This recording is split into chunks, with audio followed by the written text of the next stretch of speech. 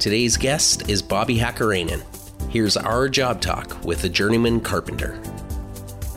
Welcome to the Job Talk podcast, where we talk with people who love their jobs. Our guests open up about their challenges, surprises, and secrets to success in their industries. Through conversation, we explore their careers, past work experiences, and the education that got them to where they are now.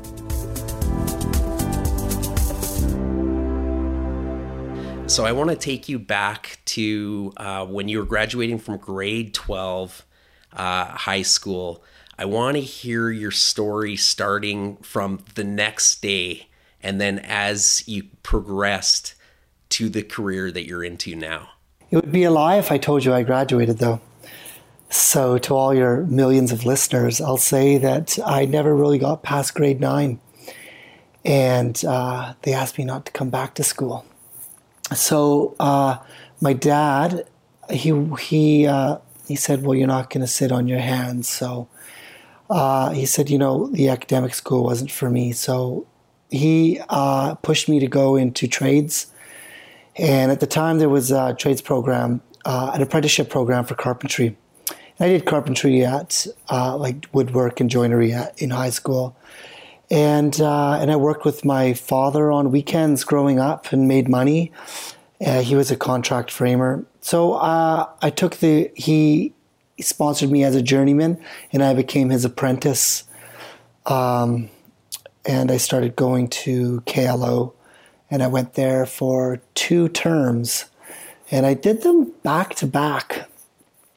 And then with that program, you go to school for 8 weeks, and then the rest of the year you learn, and then you go back to school for 8 weeks, and then you continue to learn, and hopefully you're doing different things for each year. KLO, just for our listeners that don't know, that's in Kelowna. Yeah. Is it a trade school or is it? Yeah. So there's okay. There's the Okanagan University, and then there's the KLO campus. It's part of Okanagan University. So I did my first 2 years there, and then I moved to Vancouver, and I did my last 2 years at BCIT. When you were doing your apprenticeship or the schooling at KLO, are you enjoying it? And do you find that it's coming easier to you, say, than when you're studying something that maybe you weren't interested in? No, I didn't like it at all. Sorry, you didn't like it at all? No, I didn't like going to school at all. School wasn't for me. I'd never really succeeded in a classroom environment. But I knew that I needed to get this diploma. And so I buckled down and I did what I had to do to get it. And I've always struggled at school ever since I was young. So I think diagnosed with ADHD in high school. So that was a big benefit to know that it was a struggle for me. And I was encouraged to ask for help, which was maybe the greatest thing for me to learn, was to ask for help was okay. So when I was going to trade school, I would ask for help. And I excelled more at the demonstrations, the actual building portions of it, than, say, the academic portions of it. But to be honest, I didn't enjoy going to school at all. Did you continue to work for your dad after you received your ticket? No. So I only worked for him for the first 2 years. And then when I moved to Vancouver, I started doing high-rise construction. So came here and there was high-rises going up everywhere. So on paper, my dad was my journeyman and signed for me to go to school every year. But I wasn't learning under him, and that's pretty normal. And actually, the teachers and instructors would also encourage you, because if you have one foreman and they're just doing interior finishing and that's all you're going to learn, they encourage you to go out and experience some other types of construction. And there's so many types. Did you jump in with a fairly large company, or was it a smaller firm you were working for? Yeah, it was a big company, geez, we had a large site down on the waterfront in Vancouver, Cole Harbor. And geez, it must have been like 500 guys there. Well, how nervous are you when you're walking up to your first construction gig, your first job? Are you nervous? What's your personality like, Bobby? Well, I'm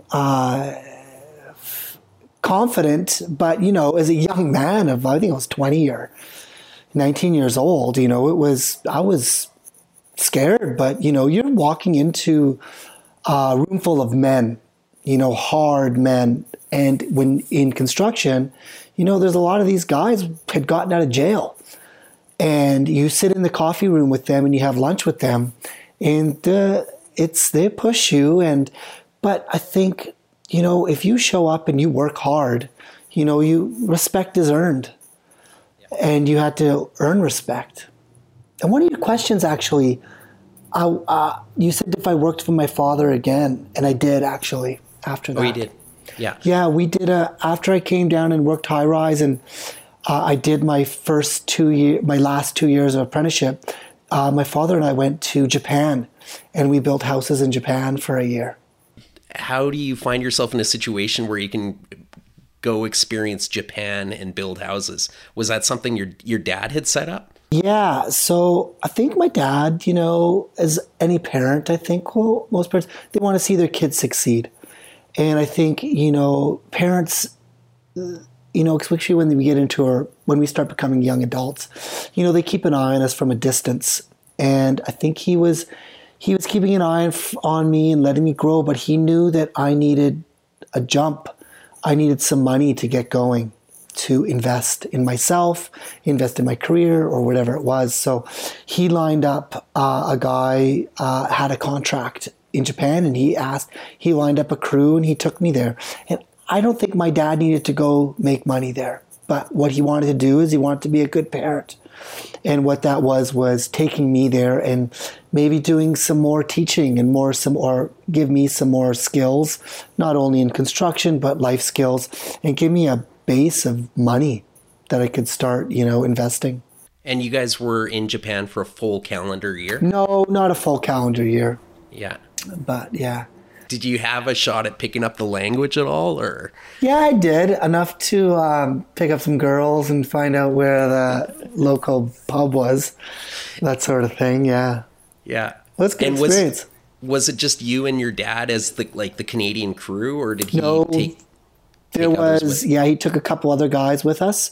No, one other guy, and there was two other guys there. So it was 5 of us living in a house there in Japan, and we would show up to a cul-de-sac, and it was just foundations, like 30 foundations. And it was like, I'm from BC, and there's a little town in British Columbia outside of Salmon Arm called Canoe.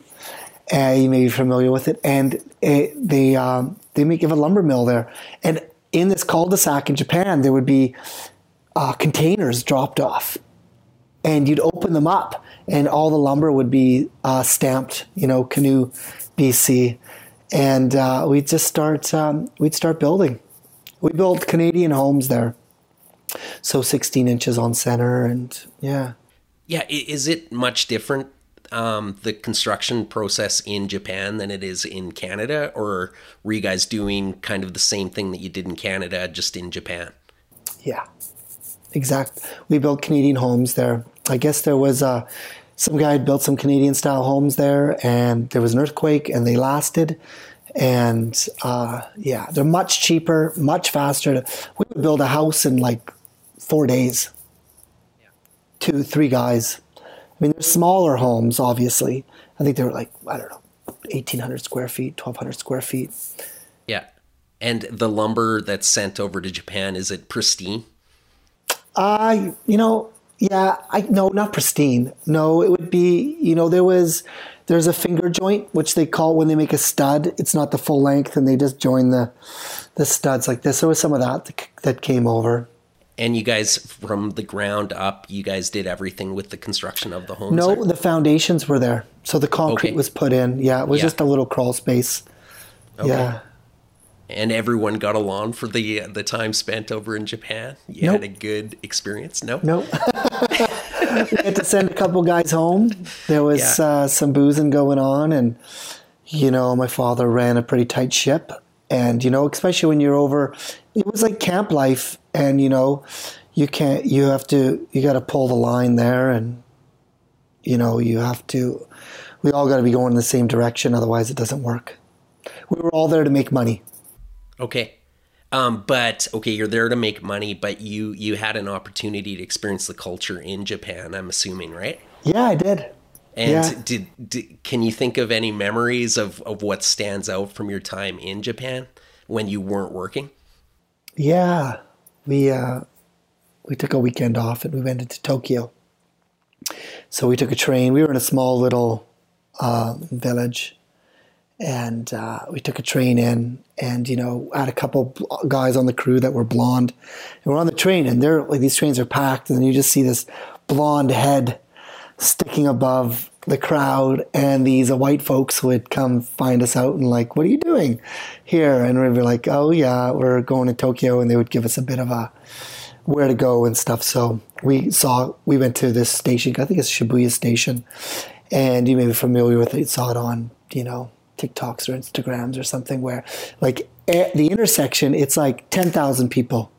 2 minutes later, 10,000 people, like just changing, and just had some great pictures there. And, it was the prime, like I was in really good shape, really young, really good shape. And it was hard. I think we did the first 3 months straight without a day off, 15-hour days. Like, I mean, I worked as hard as I'd probably ever worked in my life, and it really made me into a man for sure. What an experience that your skill in life took you to Japan to live for a year. That's impressive. Yeah. So you had your experience in Japan. Did you move back to Vancouver, British Columbia? Yeah, I did. I came back, and I was still pretty young. I had an apartment here. A buddy of mine sublet an apartment of mine. I came back and came in and opened the key and sat down on the couch and turned on the TV, and I was like, oh, it looks a little different in here. And then I went and made a sandwich, and I was looking around, I'm looking for the ball game on TV, and I'm eating the sandwich, and I'm like, I see like there's like the doily ducks on the wallpaper. And I get up and I go, what the fuck is going on here? And sorry if I swore. And I go in the bedroom, and it's all women's clothes. And I realize he doesn't live here anymore. Oh, no. And I'm in somebody else's apartment. And so I slowly put the sandwich makings back and take my sandwich, and lock the door and leave. And I guess when I was gone, he had been kicked out. So I had no place to live in Vancouver. So I moved back to Armstrong, and I moved back with my parents. And during that, I met my wife back in Vernon, and I started working with my father a little bit again, and then I decided to move back to the city. So I moved back to Vancouver and started working high rise again, and it was good money. It was good money. So when you're working on a high rise, what are you doing? What is your job when you're working on a high rise? Is it drywall? What's happening? So we would it's pretty much form work. So we would create forms out of wood for the concrete to go into. The concrete gets poured. The next day we take the forms off, and then we put in some tables and make the deck. And then they pour concrete on the deck, and then we put those then we move up to the next floor, and then we build the vertical forms and fill them full of concrete, strip them, bring the tables up, build another floor, pour that floor, and it was a week on each floor. So, these high rises are 30 stories, 40 stories. So you're there, and it's like, each floor is about a week. So you could imagine you're there for a year. And that's when you get out of the parkade, which is probably the most grueling part of any build. The dirtiest, the wettest. And it was cold.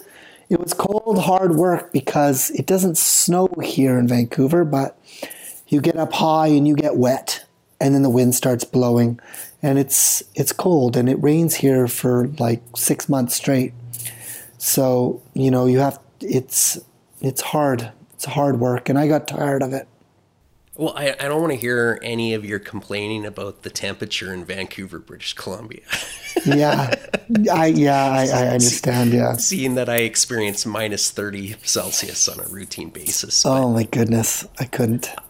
So I want to get into what you're doing now, because I think you mentioned that you work in television and film. Is that correct? Yeah. Okay. So, yeah. Go ahead. I don't want to fast forward too quickly into it, but so you did high-rise work for a number of years. Talk about how you got into what you're doing now, maybe. Okay. So I did high-rise for, maybe 10 years. And then I got into some residential work also. And if I look back on it now, Kim, I think I was depressed. Yeah, and I was depressed for a few years. My kids were starting to be born, and I didn't like what I was doing. I didn't enjoy it. It was hard for one. And I don't know, I just didn't have the confidence that I could do anything else. And it was like, the money was good, but I just didn't have the confidence to go out and find something that really appealed to me. And so I took jobs, construction jobs, houses, and some low-rise residential townhouses. And at that time, there was a lot of the leaky condos. So I did a lot of that. And then a friend of mine told me that I should come work with him, and he works in film. And I was humming and hawing, and I pushed it aside a few times. But then I had another child, and I was like, I need to get going here.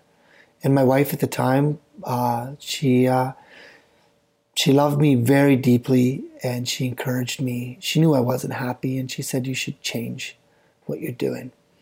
So I took a chance on film, and I've been there for 18 years. And it's the best job I've ever had in my life. And I love my job. It gives me so much, it gave me so much confidence and direction. And the people I was able to work with and meet were so encouraging and intelligent and creative. And it's really gave me something to be proud of, a career to be proud of. Wow. We won't talk about specifics as in like the name of the company that you work for, but maybe we can talk about, is it a large company that you work for? So I work for a production company, but any film worker in Vancouver works for the union, IATSE. So it's the International Trades and Technicians Union. I don't even know what the acronym stands for, but I've been there 18 years. I've got all kinds of 15-year-old pins and 10-year pins. Yeah.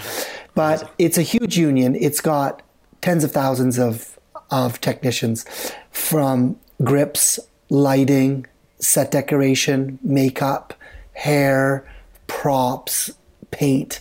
And the biggest branch of that union would be the construction part, which I started in. Yeah.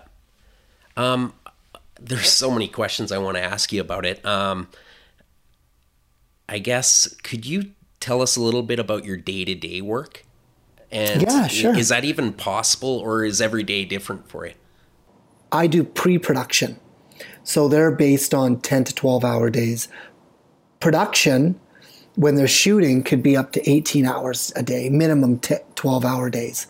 So I will get to work. I usually go to the studio or where they're the shop at 7 o'clock, and we'd finish at 5:30. And we have 2 15-minute breaks and a half-hour lunch in the middle there.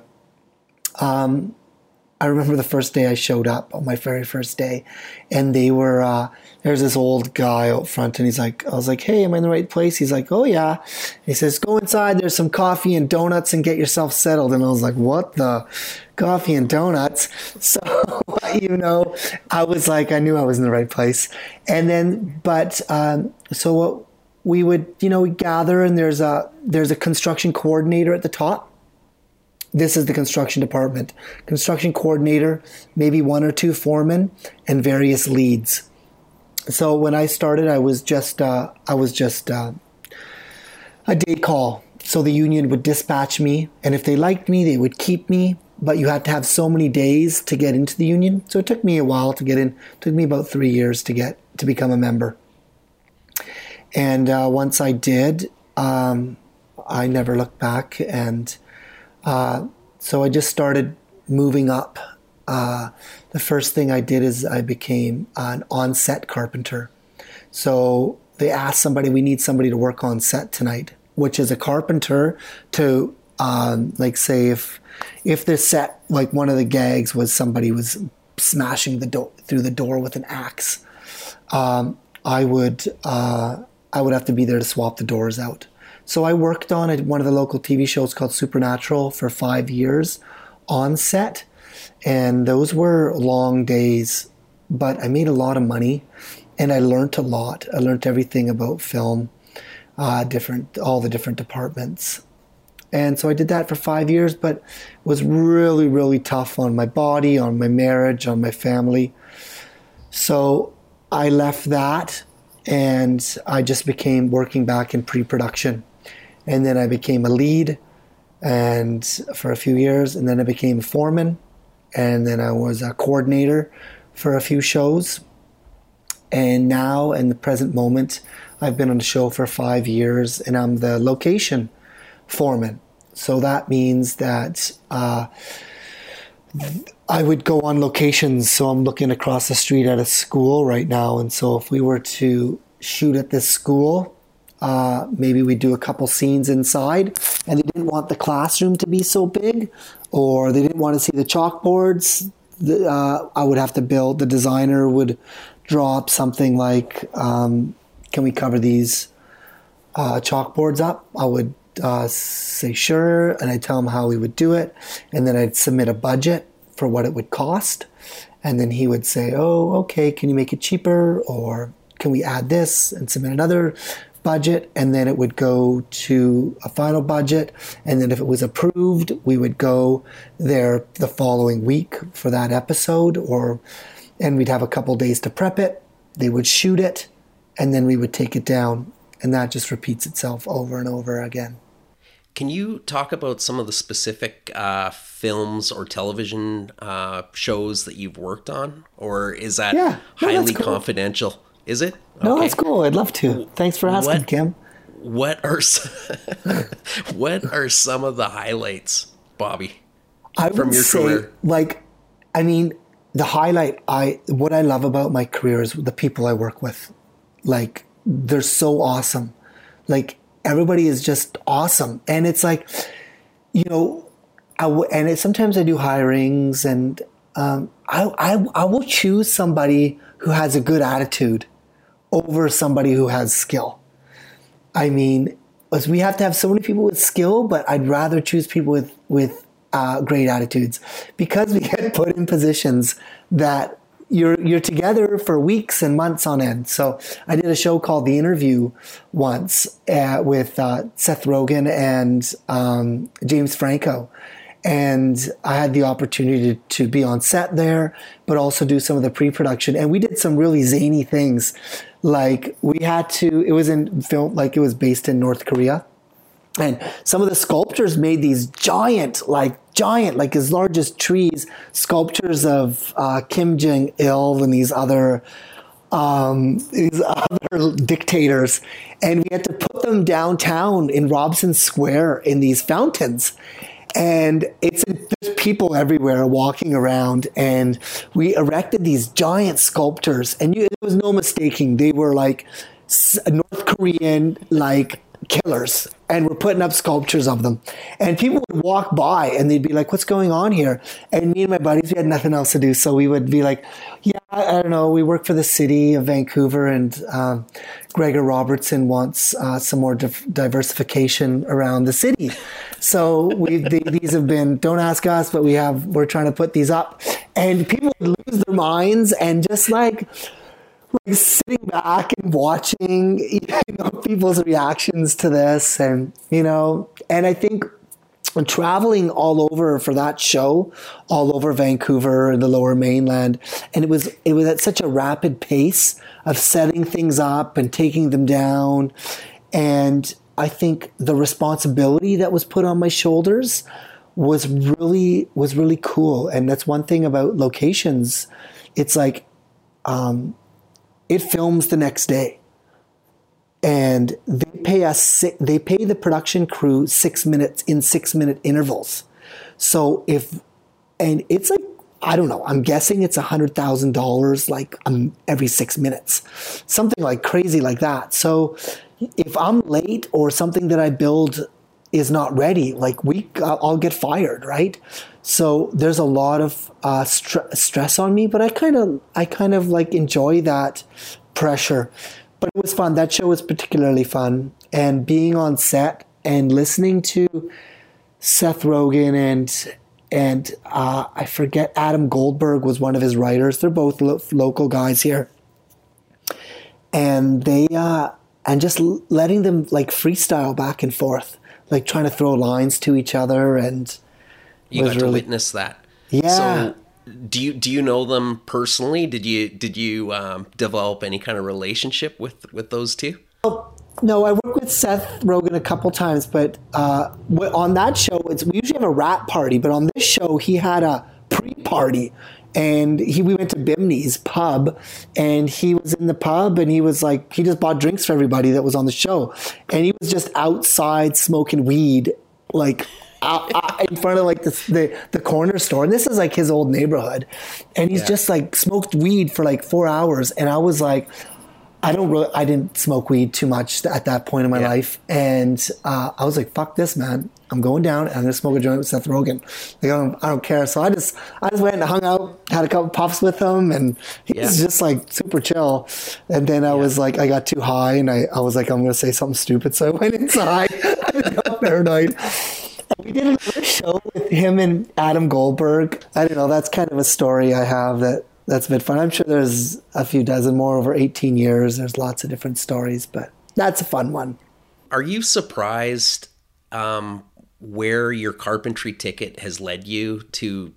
Like, are there any surprises around with that? You're working in film and television. Yeah. Is that surprising to you? I'm surprised.